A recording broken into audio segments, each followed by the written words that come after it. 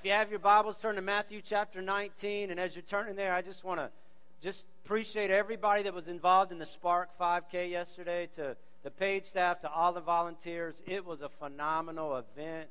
We raised awareness for the foster care community. About 140 runners, I think, total ran it, and just a great time. So thanks for all our sponsors, all the people that were a part of it.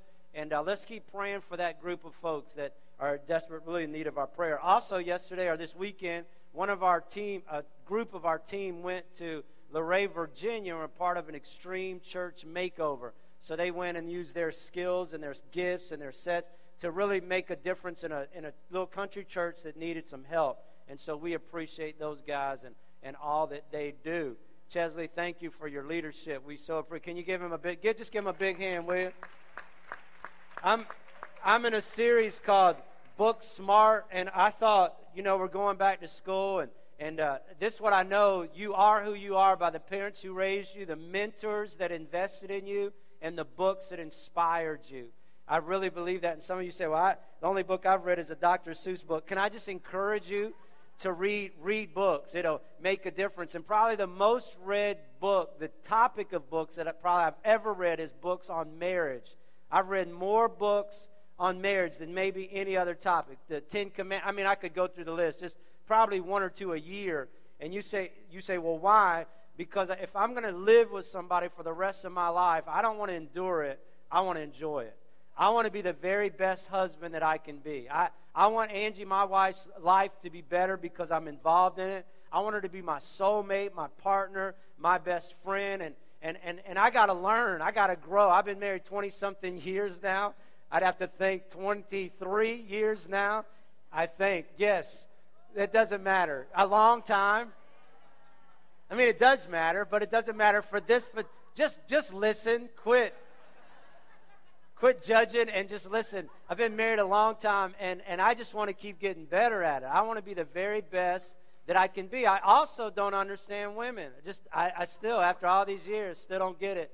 And did you hear about the study they did? They're trying to figure out if a computer was a man or a woman. This study was done a few years ago, but all the women said that the computer is a man. He's masculine, the computer is, because in order to get their attention, you got to turn them on. Because they're supposed to help you solve problems, but half of the time they are the problem.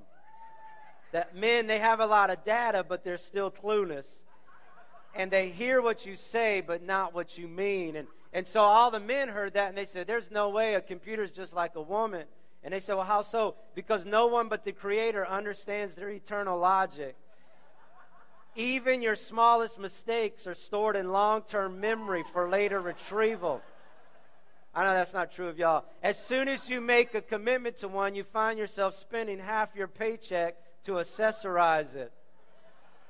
And you do the same thing for years, and suddenly it's wrong. This is what Matthew 19 says. At the beginning, God created man and made them male and female, and said, for this reason, and He created a man, male and female. They're different. They think different. They look different, thank God. They act different. They internalize different. They're just different. They're male and female. But He said, for this reason, a man will leave his mother and father. My oldest son's getting married in December, and he's going to leave. The priority relationship has been for a long time me and his mom. But now he's leaving that, and he's going to be united to his wife. They're going to become one. And the two will become one flesh. So they are no longer two, but now they're one. And that's the goal of marriage. That's the hope, that you'll become one and that you'll remain one. And so I want you to take out your outline, take a few notes. If you're married, I think this will help you. If you're engaged, this will help you. If you're single, you'll have something to look forward to and think about. But here we go. And the key book, the latest book I've read on marriage, is called From This Day Forward by Craig Groeschel. And I encourage it to anybody. It's an easy read. You'll fly through it. And it's got some great principles. So over the next few minutes, I want to talk about how do you stay one, how do you become one, and how do you stay one. And here's the first thing you got to do is you got to seek God. How many know order matters? That order is important. You don't put your shoes on before your britches. You don't do that. It won't work. You don't spend money before you make it. You don't eat dinner before breakfast. And you don't bet on the Redskins until they have a team. You just don't do that. Because order matters. And this is what Jesus said about order. Seek first His kingdom and His righteousness, and all these other things, everything else will be added unto you. A lot of the problem we get ourselves in is because we get things out of order. And if you're a single and you're a follower of Christ, then above everything else, your number one pursuit ought to be to honor God. You should desire to love Him and seek Him and get to know Him and discern His voice. You should seek first His kingdom above everything else. Quit looking for a spouse and start going after God, and He'll give you everything you need.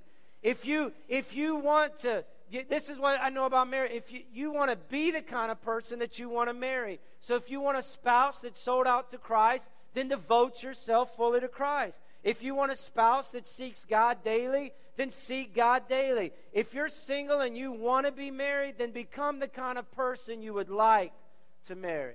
And if you're married today, here's the important. Don't put your spouse first.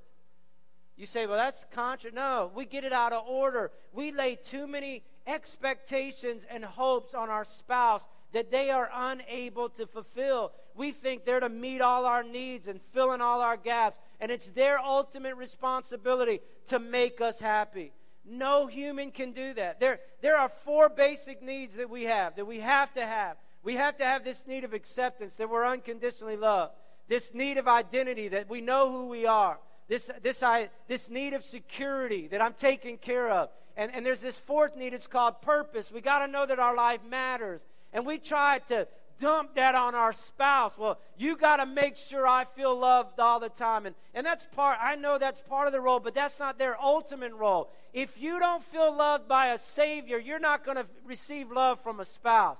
Your identity can't be wrapped up in them. Your purpose can't be wrapped up in them. You got to be accepted because Christ, while you were yet a sinner, Christ died on a cross for your sin. Your identity has to be, I no longer live, but Christ lives in me. The life I live in the body, I live by faith in the Son of God who loved me and gave Himself for me. My security, it can't be in my spouse. It can't be in what she makes or what he makes. It has to be that he that dwelleth in the secret place of the Most High shall abide under the shadow of the Almighty. God's my protection. God's my rock. God's my hope. God's my purpose. Everything is found in Him. And we try to dump this on our spouse. And I'm just telling you, you got to get it in order. You got to seek first His kingdom. Then everything else will be added unto you. You know what we do? You know what we call it when we put our spouse in a lofty position and they got to meet all our needs and fill our gaps and make us happy? It's called idolatry. No person is able to do that. This is what Mark Driscoll said. Our idols always fail us. And eventually we end up demonizing the people we idolize.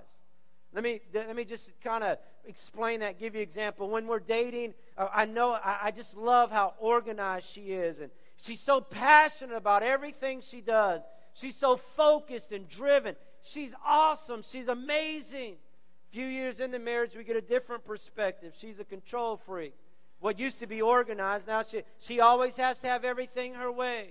Nothing I ever do is good enough. Her constant nagging is driving me crazy. It's like I'm being nibbled to death by a duck. See what? First we idolize and then we demonize.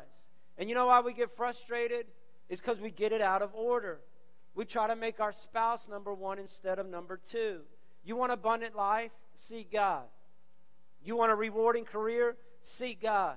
You want a sense of peace and contentment? Seek God. You want a place where you can find joy and fulfillment? Seek God. You want a great marriage? Then seek first His kingdom.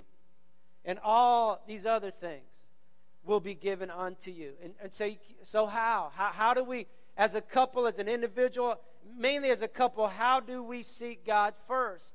And for each principle, I want to give you one keystone habit. I could give you a list of things. Well, you need to go to an enrichment marriage seminar. You need to plug into a small group and people that are connected and doing life like you want to do it. You need to worship together. You need to study God's Word together. But there's one thing I think that kind of connect to each principle that I'm going to give you, that if you begin to do that one thing, it will be like spiritual momentum, and it will build and it will carry over, and it'll cause you to do the other things. So I don't want to give you a list today. I want to give you one thing.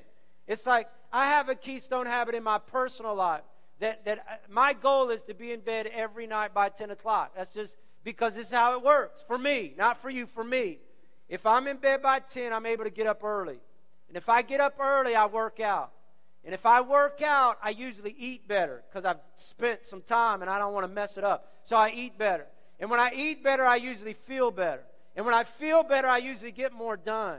And when I get more done, I can go to bed at night with a clear mind and I get more sleep. It's just a keystone habit. So I try to get to bed before 10. And just at the opposite, if I stay up later, then I don't get up, I don't work out, and it's just bad. So there's a keystone habit, I think, in all of our lives that if you just do one thing, it kind of carries over to other things. Does that make sense? And in this thing, seeking God first, here is the one thing. Just pray together. Here's the keystone habit. I just cancel everything. Just if you'll do this one thing, just pray together. And I can already feel the pushback, and especially the men. Well, I don't know how to do that, and I'm embarrassed to do that, and I don't know what to say, and it feels so awkward and unnatural. And I hear you, and I know it. I know it can. But think about anything you've really done for the first time is unnatural. It's awkward. I mean, anytime. The first time you threw a baseball, first time you drove a stick shift, first time you did everything, it's awkward. And I'm just telling you, just start. Start where you are. And don't let it be formal and religious. Let it be, it's somewhat just normal. Use your normal lane. And here's what men say all the time: I don't want to be a hypocrite because I don't want to act always godly, and then I'm going to ask my spouse to pray with me, and I'm going to pray for her. And you know what? Pray that. Lord, I know that I've messed up, and I know that I'm not the best father. I know that I'm not the best husband. I know my attitude is stunk at times. But God, I want to change that. And I just want to start with this first habit. And I just want my wife, my spouse, to know how much I love her. And just spend some time in prayer. It will change your marriage. It'll change you. It'll change your marriage. And it will get you spiritual momentum so you can begin to do other things. I tell you, men, when you start praying for your spouse, it's just going to turn them on. They love a spiritual man. That's what they want. They want somebody that will lead their home spiritually.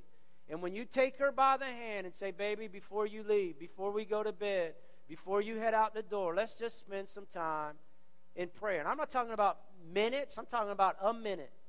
Let it start there and move forward. Here's the Gallup poll. They did a study on all believers.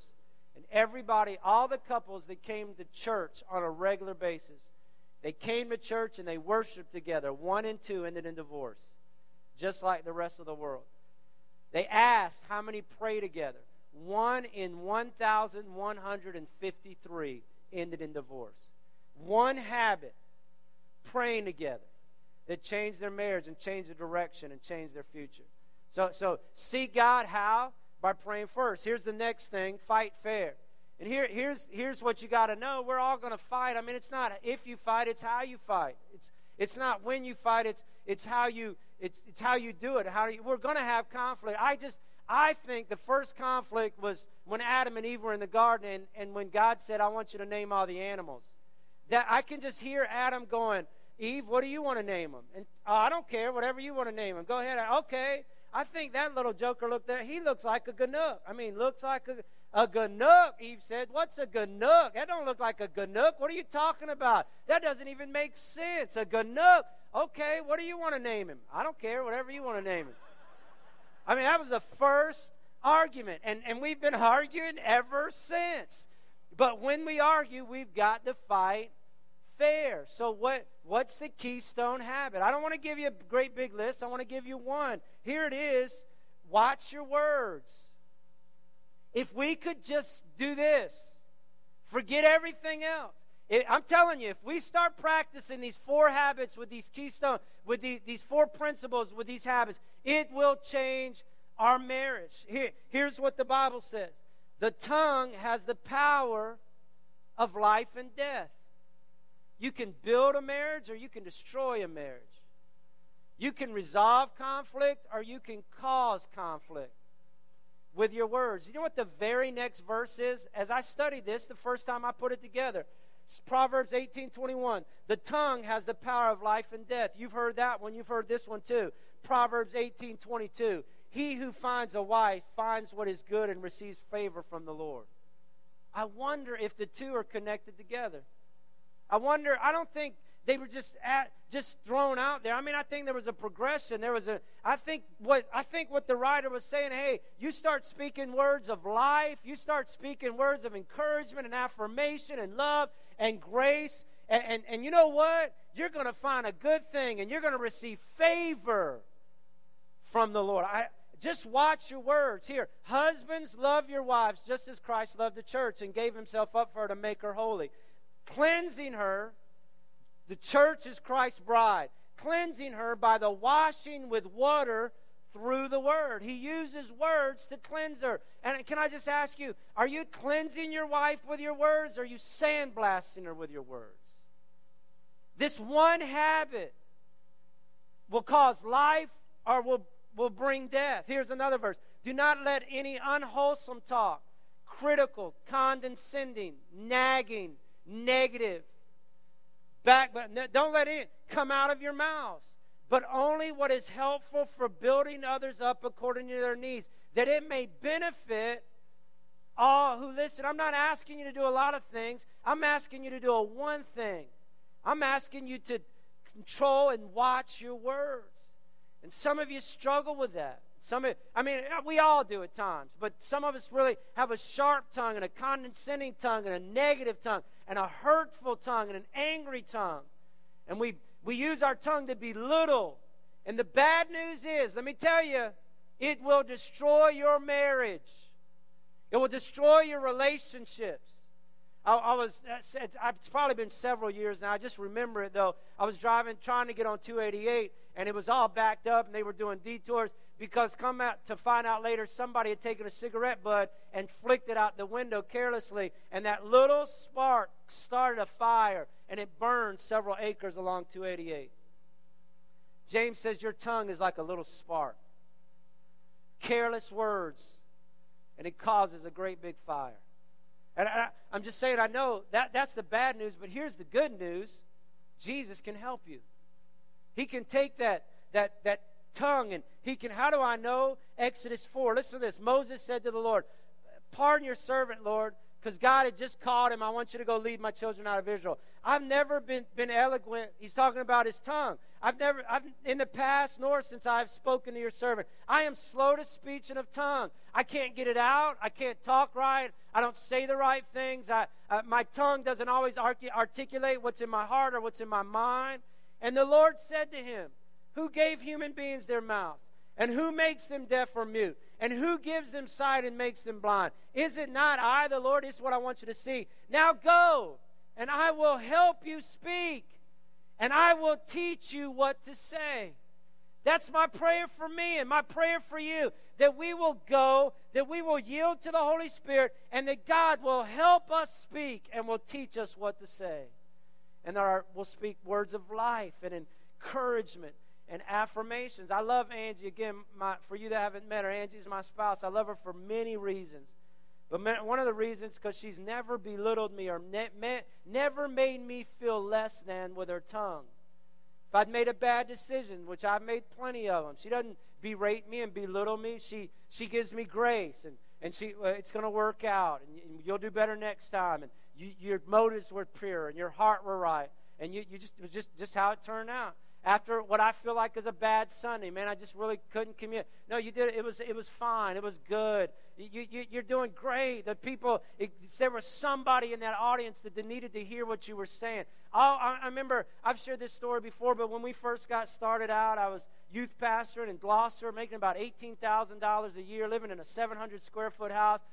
Angie's a daughter of a retired colonel in the Army, and then he went on to contracting, and so she'd gotten just about, not everything, but she lived in a blessed home. They were just blessed. Her daddy worked hard and did well, and she got some stuff. She came and married me, buddy, and it was at least for the first little bit, it was rough. And I'd taken this little princess out of this castle and brought her to this little home. And in the middle of winter, I was trying to balance bills and get it all right. And I didn't pay the oil bill, didn't fill up the tank with oil, because I was thinking, well, if we can just get through this month, I can do it next month. And in the middle of January, Tyler had just been born. He was about 2 months old. We ran out of oil. It was one of the coldest weeks, really, of the winter. And so about 2 o'clock in the morning, we're breathing smoke in the house. And if you think I'm feeling terrible. I got a little 2-month-old baby. We got wrapped in blankets. He's huddled in between us, and we're just trying to stay warm. And if Angie ever had a right to say, what have you done? You brought me out. You brought me and my little baby out. She could have belittled me and berated me. And just really, if she had, it was justified. She didn't do that. Stan, quit feeling so bad. You're doing the very best you can. I'm caught into this just like you are, and we're going to make it. Come over, let's just get a little bit closer. We'll get another blanket. We're going to be okay. I'm telling you, she laid the foundation for our marriage with those words of life and those words of hope. You know, James says you got 2 chambers in your mouth. You got a chamber of praising, and you got a chamber of cursing. Not cussing, though that could be a chamber. Cursing. That's life and death, power and hope. I'm telling you, fill the chamber with praise and let it rip in Jesus' name. Start thinking about, you're a great man. You're a hard worker. That was an awesome meal. You're an incredible mom. The way you handled that was amazing. I love I appreciate you win. You turn me on when. I'm thinking when I take off my shirt and flex. No, when you get out the vacuum and you just start. That really turns me on. Whatever works. Whatever works. Well, can I do it with my shirt off and flexing? No. Just that.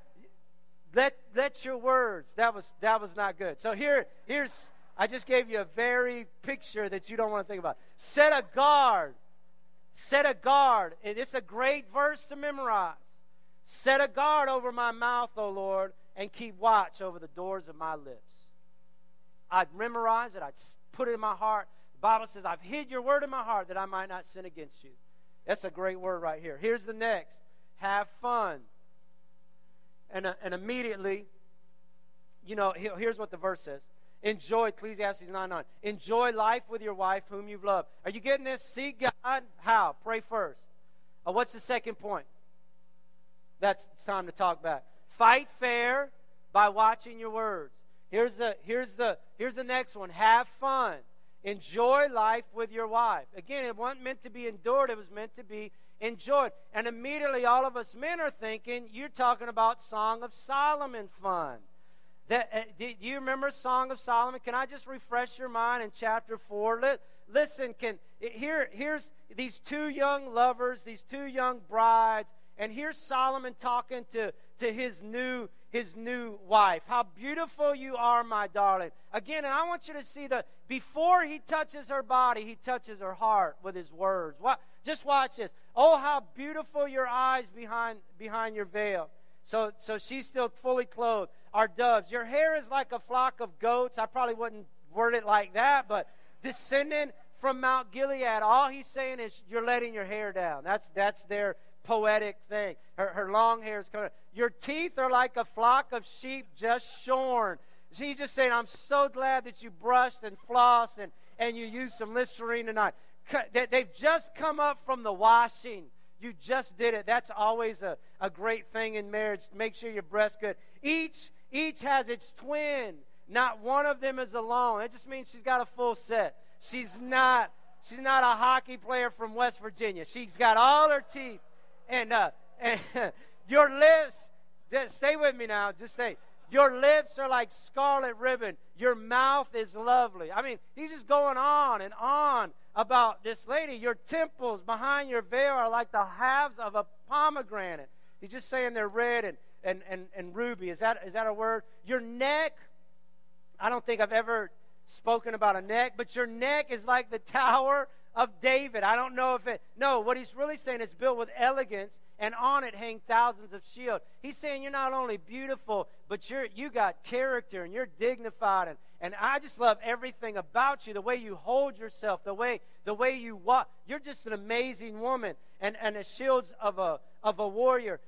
Your two breasts are like two fawns. Like, I'm not going to comment on this. Like twin fawns of a gale that browse among the lilies until the day breaks. What he's saying, now just read into this. Try to stay with me so I don't have to say too much. Until the day breaks, until the sun comes up and the shadows flee. It's not going to be dark anymore. I will go to the mountain of myrrh until the hill of incense. You know that Lionel Richie song, All Night Long. That's what he's saying right there. And if she didn't think she was beautiful enough yet, he's saying, you are altogether beautiful, my darling, and there is no blemish in you. And he's just building her. He's just affirming her. Before he touches her body, he's touching her heart. He wants her to know. Here's some of the women's greatest wants or desires is to be cherished and connected. And Solomon is doing that. And he just cherishes her, speaks words of life over. And you know how she responds?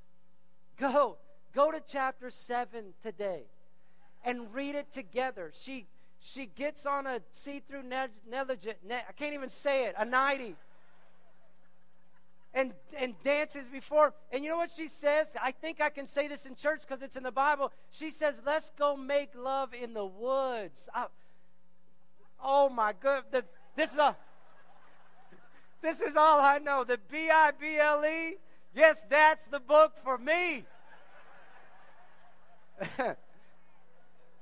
And you thought it was boring. Come on. But it is. You're fanning. I'm hot too. Fan me, will you? I know I'm probably beet red. It looks good for the camera. My beloved, here's what she goes. And you know what men need? They need affirmation and honor. Women need to be cherished, and they need a sense of connection.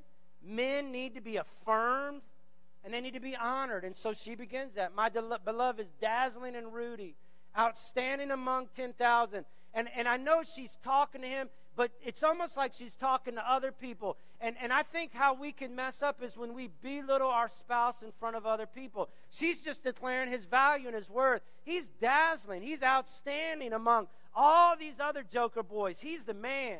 His eyes are like doves. His cheeks are like a bed of balsam. His lips are lilies dripping with liquid myrrh. All right. His abandonment is carved ivory. You know what she's saying? Not necessarily he's got a six-pack, though he might. He's saying, I love your strength. You protect me. You've cherished me. You've connected with me. And that makes me feel secure. Your legs are pillars of alabaster. Again, you're strong. It doesn't mean he's 6'4", 240. It means he does what he says, and he says what he does. Here, his appearance is like Lebanon, choice as cedars. His mouth is full of sweetness, and he is wholly desirable. I mean, she's just getting all stirred. This guy, he's the man. He's above everybody else. Do you see? I hope I'm illustrating it. Kind of funny, but it's so true. If we'll build, if we'll use our words to come along, it will enhance and increase your marriage. I wish the keystone habit was to make love, but it's not. Here's the keystone habit. It's a date night. Remember, order matters.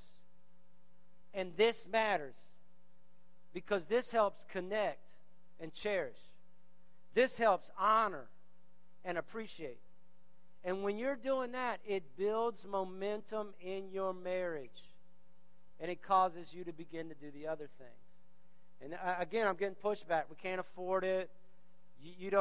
We've never done that. I'm just saying from this day forward, you've got to get in your schedule. You've got to put on your calendar a time where, and I enjoy going out with other couples, but can I just tell you it's not the same? You need to do that, but first, you need to just you and your spouse.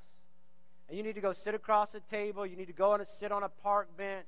If money's an issue, we need to be creative in how we can get some. But we've got to have a date night so that we can just connect and interact and laugh together and appreciate one another and love each other. I'm trying to help you. I'm trying to help your marriage. And, as I was studying for this, don't think I'm up here like I got it all together. These are all habits that I've got to go back and reevaluate and see if I'm really, am I praying together with Angie like I should? And if the truth be known, no, I've not been consistent with it as I should be, and I need to be. And when I talk about fight fair, has my tongue always? No. I gotta set a guard over my lips today. I gotta reevaluate and start really asking the Lord to really help me at this. And then have fun. I got 5 kids, and you talk about busy. It's crazy, but if I want to build spiritual momentum, I better find a couple hours in a week where we can just be together. Here's the last thing. Never give up. Never give up. At the altar you said, for better or for worse, in sickness and in health, for richer or for poor, forsaking all others from this day forward, as long as we both shall live. Can I just remind you, marriage is not a contract with escape clauses. It's a covenant made between you and God, made between you and your spouse. And we read in Matthew 19, and what God has joined together, let no man separate. Andy Stanley said, you can't unone what God has made one. You can't do it. So give me a verse. Help me. Here's the verse I think that's appropriate for this. Do not be deceived. You're not going to think it matters. This fits. It does. God cannot be mocked. A man reaps what he sows. There's a reaping season. There's a harvesting season. You reap words. I know in a heated argument, if I'll speak, a soft answer turns away wrath. You know what that is? That's sowing words of life. And you know what I found when I do that? It just lets Angie's defenses down. And all of a sudden, we've taken a hostile situation that was probably going to end up in a blow-up. But because I sowed, or she sowed, usually it's her more than me, but she sowed words of life, it diffused it. It brought it down. Because, now, if you sow, you can't do that. You're treating me bad. I can't believe you act like that. Here we go again. You're going to reap that kind of stuff. You're going to reap the same. What you sow, you're going to reap. Whoever sows to please the flesh, from the flesh will reap destruction. Whoever sows to please the Spirit, from the Spirit will reap eternal life. So sowing and reaping, you got it? It doesn't stop. The verse isn't over. Let us not become weary in doing good. Don't quit sowing. Don't quit sowing words of life. Well, she never responds. Don't quit. Don't quit seeking God. Well, it doesn't just seem like it's not working right now. Don't stop. Keep sowing. Keep fighting fair. Keep doing it. For at the proper time, we will reap a harvest if we do not give up. Listen to me. You want your marriage to change, and we want to help you, marriage mentors, marriage counseling. We got it all. But if you'll just begin to practice these 4 principles with these keystone habits, seek God. Just pray together every day. Might be short, might be longer sometimes, but every day, pray together. Fight fair. Meaning just watch your words. Sow words of life over your spouse. Have fun. Spend some one-on-one time. Call it a date night, a date day, whatever you got to do. Just get alone. And then, fourthly, never, ever give up. Amen, everybody? Amen. Bow your heads and your hearts with me, will you? Lord, from this day forward, we want to honor you. Lord, from this day forward, why don't you just take a moment? Will you take out your outline and just right there where you're seated, especially if you're married, will you just look at it and see, God, what needs to change? Will you respond to it? How are you seeking God? Are you trying to put your spouse first, or is he in the proper place? Is she second? God first. If so, Lord, forgive me for that. And from this day forward, I want to seek first the kingdom of God. I want to seek your righteousness. I want to seek your heart. God, forgive me for trying to think that she can meet all my needs. Lord, you're the only one that can do that. And I surrender to you today. I want to seek first the kingdom of God and your righteousness. That second point says, fight fair. Has your tongue been a chamber of blessing or cursing? Lord, forgive me for my critical, condescending, negative tongue. Lord, I want to speak words of life, not death. I want to help build my marriage, not destroy my marriage. Set a guard. I think all of us could pray this. Set a guard, O Lord, over the doors of my lips. Keep watch over my tongue. May the words of my mouth and the meditation of my heart be acceptable in your sight.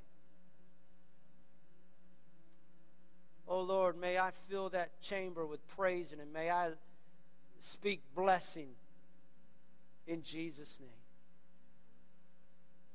In Jesus' name. Why don't you just put your hands right by your mouth, will you? And just pray, Lord, let my mouth edify you and build others up. I don't want any unwholesome talk coming out of my mouth, but only what is helpful and encouraging others and blessing others. Oh, Lord, help me.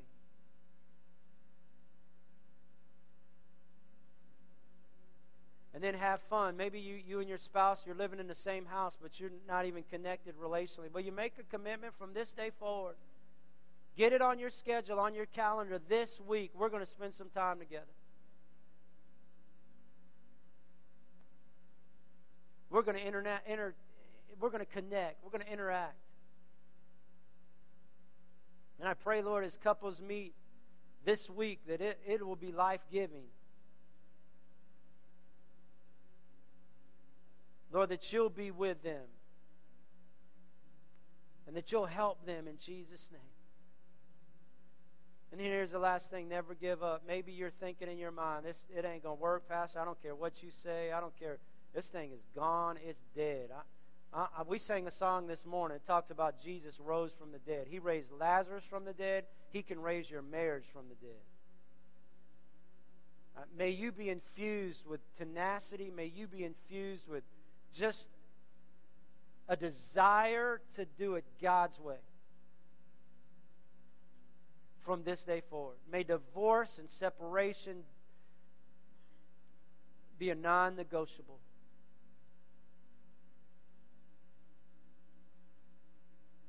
Help us, Lord.